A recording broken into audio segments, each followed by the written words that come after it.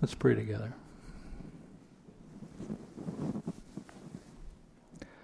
Father in heaven, instruct our hearts now through your holy word. These are not simply the words of men. These are the words of your Spirit, sent through men to teach and instruct our hearts regarding your self-revelation of who you are and your relationship with us, to show us how we relate to one another, and to show us the power of sin and how to overcome it. Lord, teach us now through your word and through your Spirit. In Jesus' name, amen. Well, I'd ask that you turn in your Bibles to Proverbs 23. Proverbs 23. I remember when I was in college, I received an encouragement card. I got it out of the mail, and I opened up the envelope, of course, and pulled out this card. And on the front of the card, there was this plain-looking woman. It was obviously the first part of the day. She had her flip-flops or slippers on. Her hair was all messed up. She had no makeup on, so whatever imperfections in her face were showing through.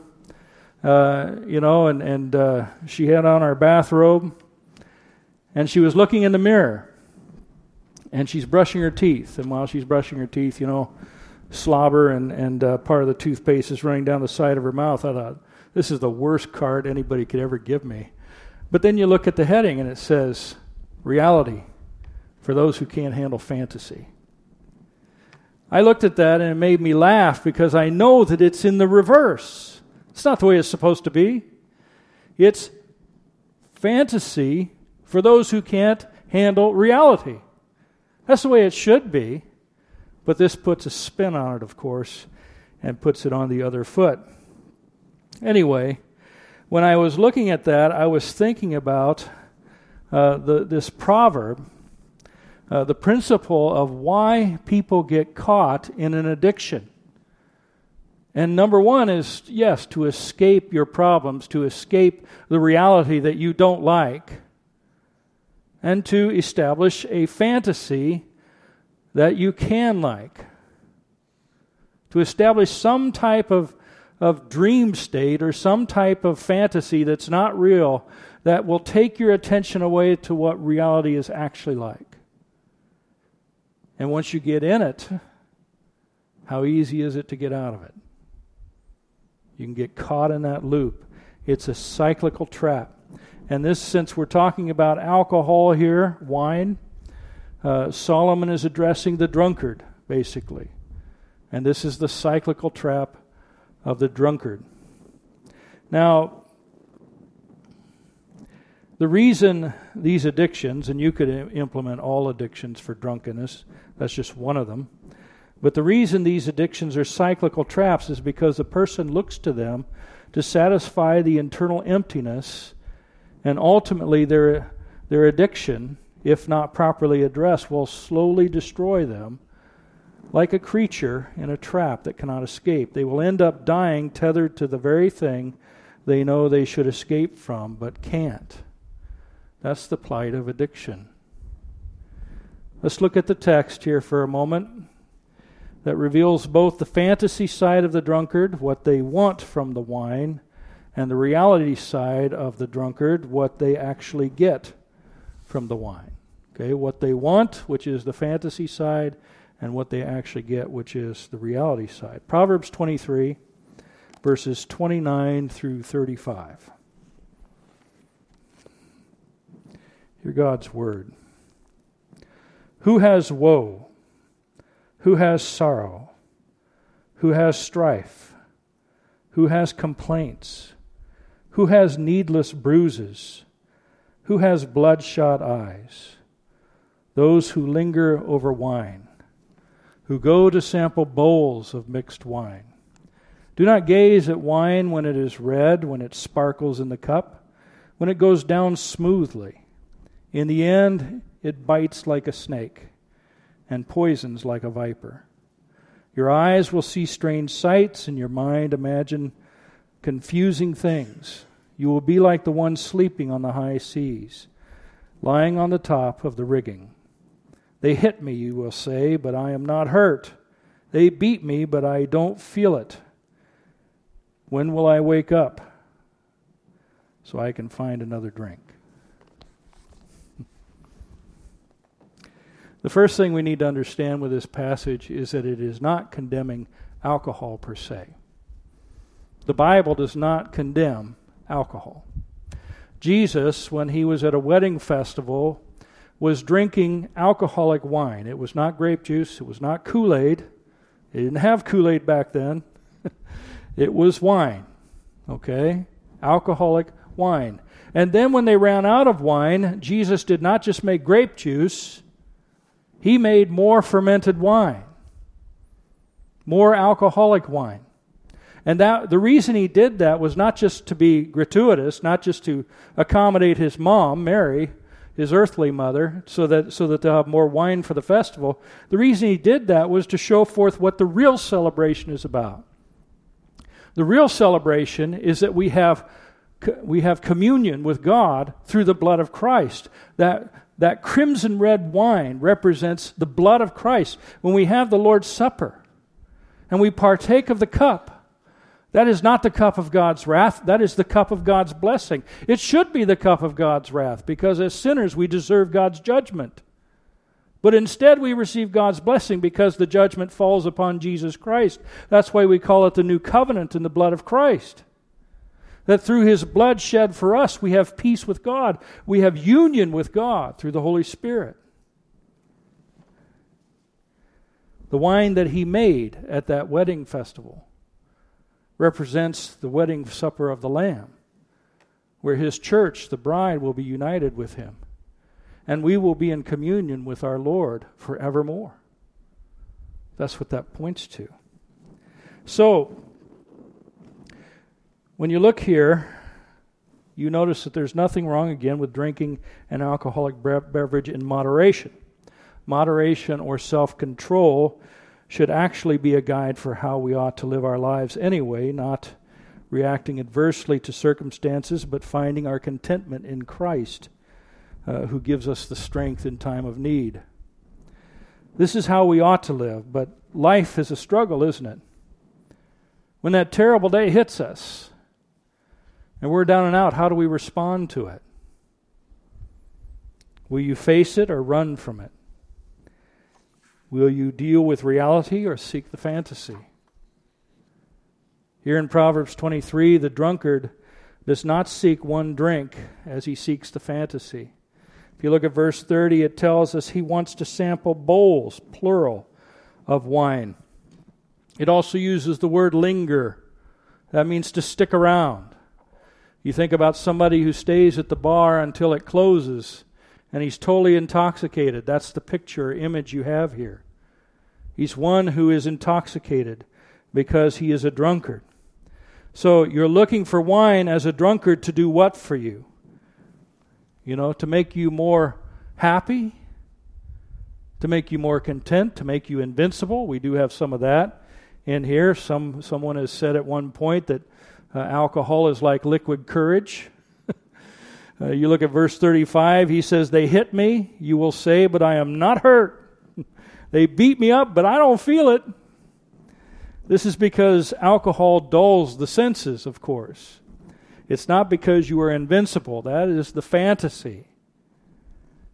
The reality is that you're still in pain, you just don't feel it yet until the next day.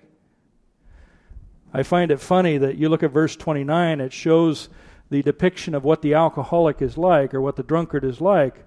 And in some ways it should come after verse 35 because it reminds me of the day after. Verse 29 says, "Who has woe?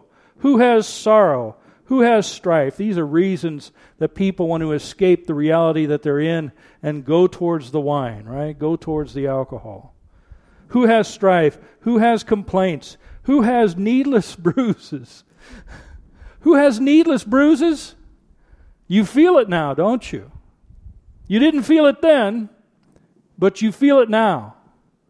You didn't have to have those bruises, but you went down that road and got drunk, and now here you are, thinking you're invincible when you realize now with the pain, and sometimes pain is good for us in that sense, helping us to remember that we're not invincible.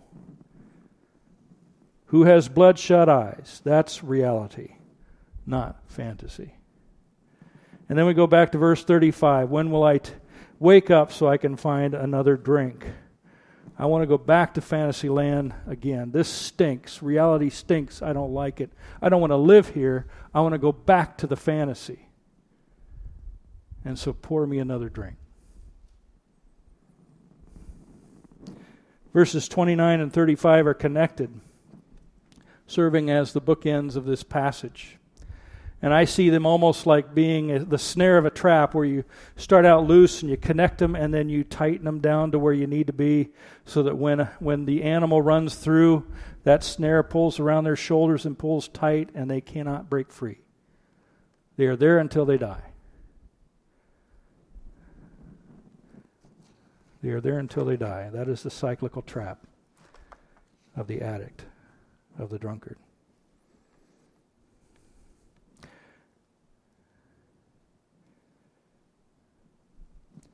Now, everyone has their bad days. Everyone has their bad days. The question is, how will you address those bad days? How do you deal with adverse circumstances?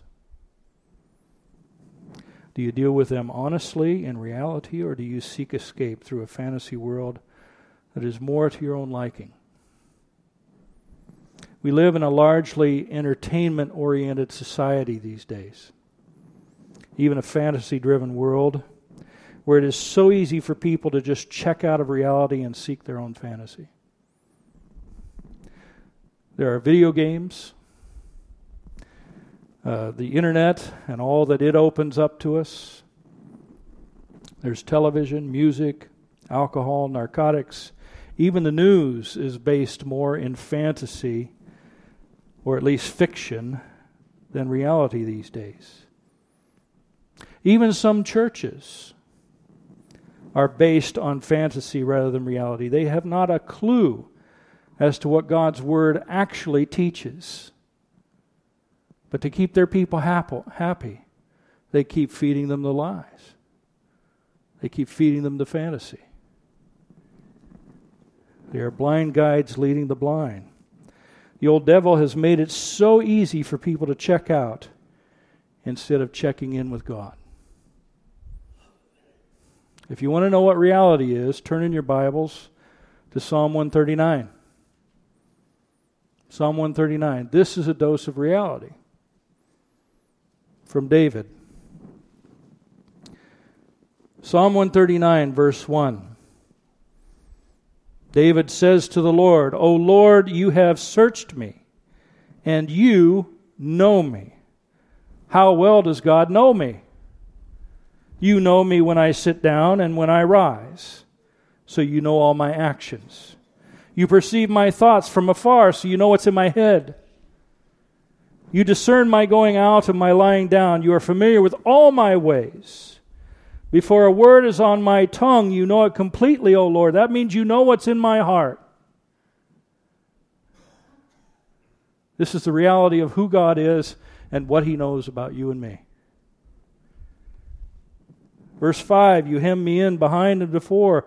You have laid your hand upon me. Such knowledge is too wonderful for me, too lofty. He's talking about when He laid His hand upon him, that He anointed him for the kingship. Something that God was going to do before David even had a clue. And David understands that this knowledge is too wonderful. I can't even fathom the greatness of your knowledge and understanding. It's too wonderful for me, too lofty for me to attain. Verse 7, where can I go from your spirit? God is omnipresent. Where can I flee from your presence? If I go to the heavens, you are there. If I make my bed in the depths, in Sheol, you are there. If I rise on the wings of the dawn, if I settle on the far side of the sea, even there your hand will guide me. Your right hand will hold me fast. If I say, surely the darkness will hide me, and the light becomes night around me, even the darkness will not be dark to you. The night will shine like the day.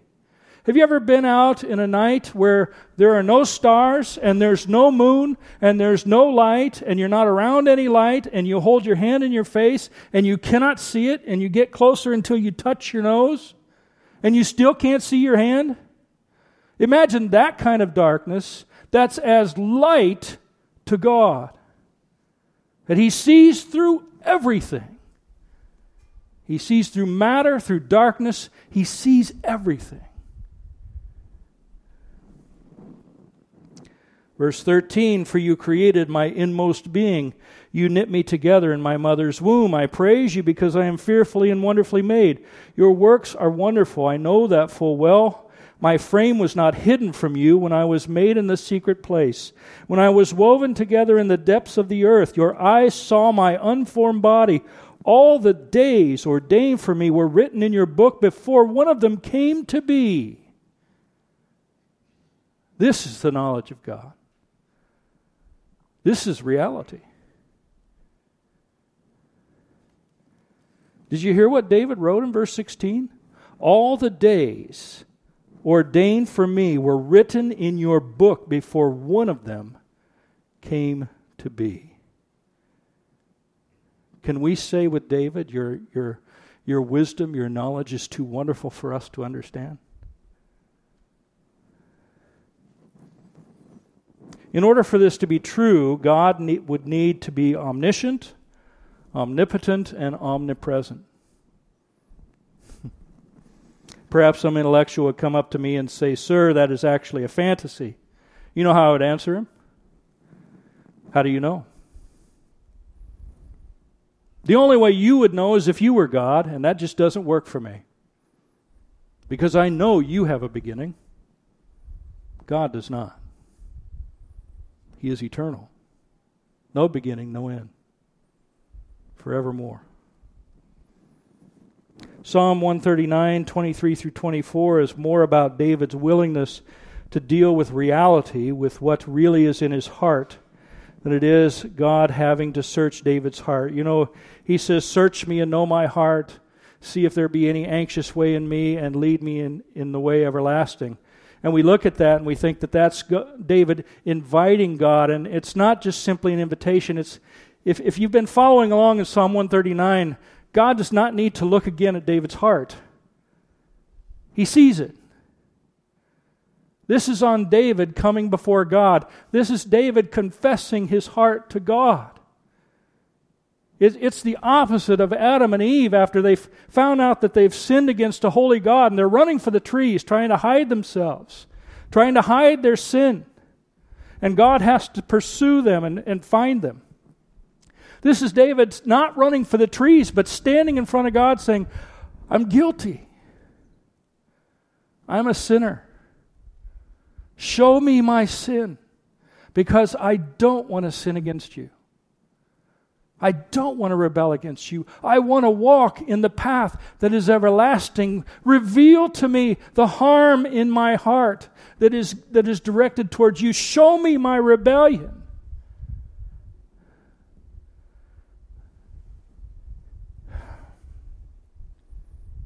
Show me my rebellion, that I might confess it to you and transform my heart, that I might be led in the way that is everlasting. He's crying out for forgiveness and sanctification. It doesn't seem like it's there, but it's inferred in the text. Because what any one of us deserve if we were to stand before a holy God is judgment, not mercy. Turn in your Bibles to Isaiah 6. In Psalm 139, this is David trusting God to do what is right in his life, exposing his heart and mind to God and pleading with God to show him his offense, that he might repent of it, and that God might lead him in the way that is everlasting. In Isaiah 6, it's a different scenario. The prophet enters into the temple, into the Holy of Holies, and he's met by the living God, whose glory fills the room. And the first thing out of Isaiah's mouth was not, "Search me and know my anxious heart." His words were, "Woe is me! I am ruined," or undone, "because I am a man of unclean lips. I live among a people of unclean lips, and my eyes have seen the King, the Lord God Almighty. Woe is me! He expected to be judged and destroyed. I think you know that the way the high priest would go in is they would tether a rope to their ankle. And if the high priest went in and he was not properly consecrated before the Lord, purified before the Lord would strike him down dead, and no one dared go in there and get him. So they'd pull him out with the rope.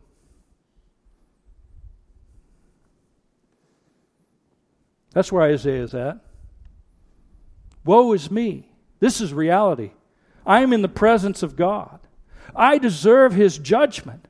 I deserve His condemnation. He will destroy me. And in that sense, he's actually pleading with God with the woe for mercy and God's grace, and God grants it to him. One of the seraphs flew to him with a live coal in his hand, which he had taken with the tongs from the altar. Seraphs are spirits of fire, so he can put the coal in his hand. It's not going to hurt him. But it hurt Isaiah. It's amazing how sanctification is painful, isn't it? That it's not easy. It's not like eating cake. It hurts.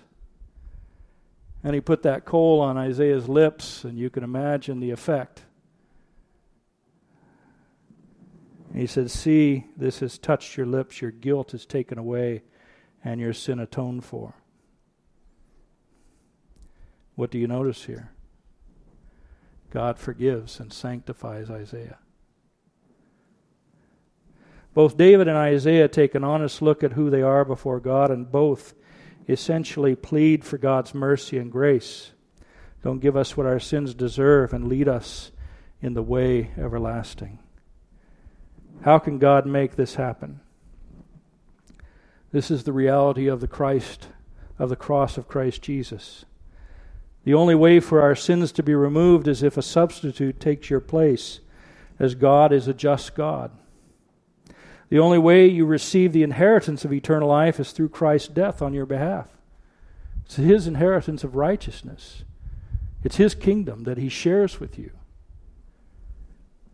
But He had to die in order to give it to you. Oh, I know there are doubters and scoffers out there who don't think that this is real, who think that it's a fantasy. But they will find out someday. As the Bible says, it is appointed to man once to die, and then the judgment.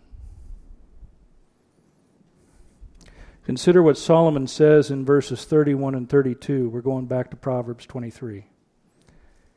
He says, "Do not gaze at wine when it is red, when it sparkles in the cup, when it goes down smoothly. In the end it bites like a snake and poisons like a viper." What an image of the deceptive power of sin.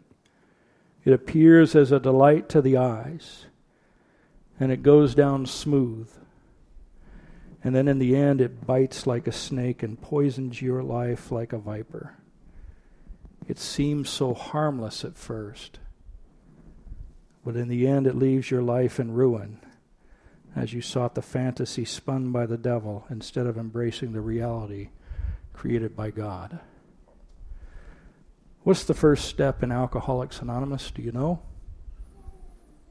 The first step.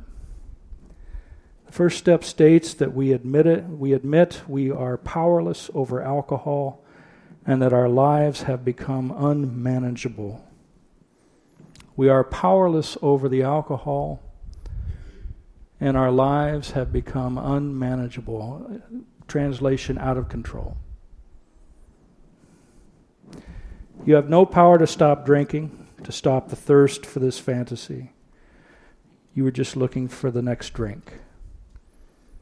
You can let the animal out of the trap, but unless that animal is aware that what he seeks is a trap, he or she will simply become ensnared again. I find this fascinating, how well this addresses the power of sin. How we are initially powerless over the influence of sin and are enslaved to it. It is God's grace through Jesus Christ that breaks us free from sin and opens our eyes to the danger of it, as he exhorts us to put sin away, like David and Isaiah, to ask God to destroy sin in our lives. I want to leave you with this reality. Turn your Bibles to 1 Corinthians 15. I'd encourage you to read the whole chapter, but we're just going to focus on a few verses. 1 Corinthians 15, 50 through 58. The cycles of sin have kept man in bondage until one day when Jesus, who was on the cross, said, "It is finished." And the temple curtain was rent in two. And mankind, who had been in bondage for sin all that time, was now free. And this is the new reality, that what God has created for us through Jesus Christ. Verses 50 through 58. Paul says, "I declare to you, brothers, that flesh and blood, that which is corrupted by the sin and the curse, cannot inherit the kingdom of God. Nor does the perishable inherit the imperishable. Listen, I tell you a mystery. We will not all sleep, but we will all be changed in a flash, in the twinkling of an eye, at the last trumpet. For the trumpet will sound, the dead will be raised imperishable, and we will be changed. For the perishable must clothe itself with the imperishable, and the mortal with immortality. When the perishable has been clothed with the imperishable, and the mortal with immortality, then the saying that is written will come true: death has been swallowed up in victory. Such a beautiful picture. Because at the end of a person's life, what swallows them up? It is death, that last enemy. And here, through Christ Jesus, it is death that will be defeated. It is death that will be swallowed up. Where, O death, is your victory now? Where, O death, is your sting? The sting of death is sin, and the power of sin is the law, but thanks be to God, He gives us the victory through our Lord Jesus Christ. I would add, who has freed us from the bonds of sin and death. This is a reality for anyone, no matter how bad your day is, no matter how difficult your life is. This is a reality for anyone who puts their faith in Jesus Christ and lives for Him. That the cycle is broken. You have peace with God, and you will dwell with Him in a perfect and holy body forevermore. Think on that this week.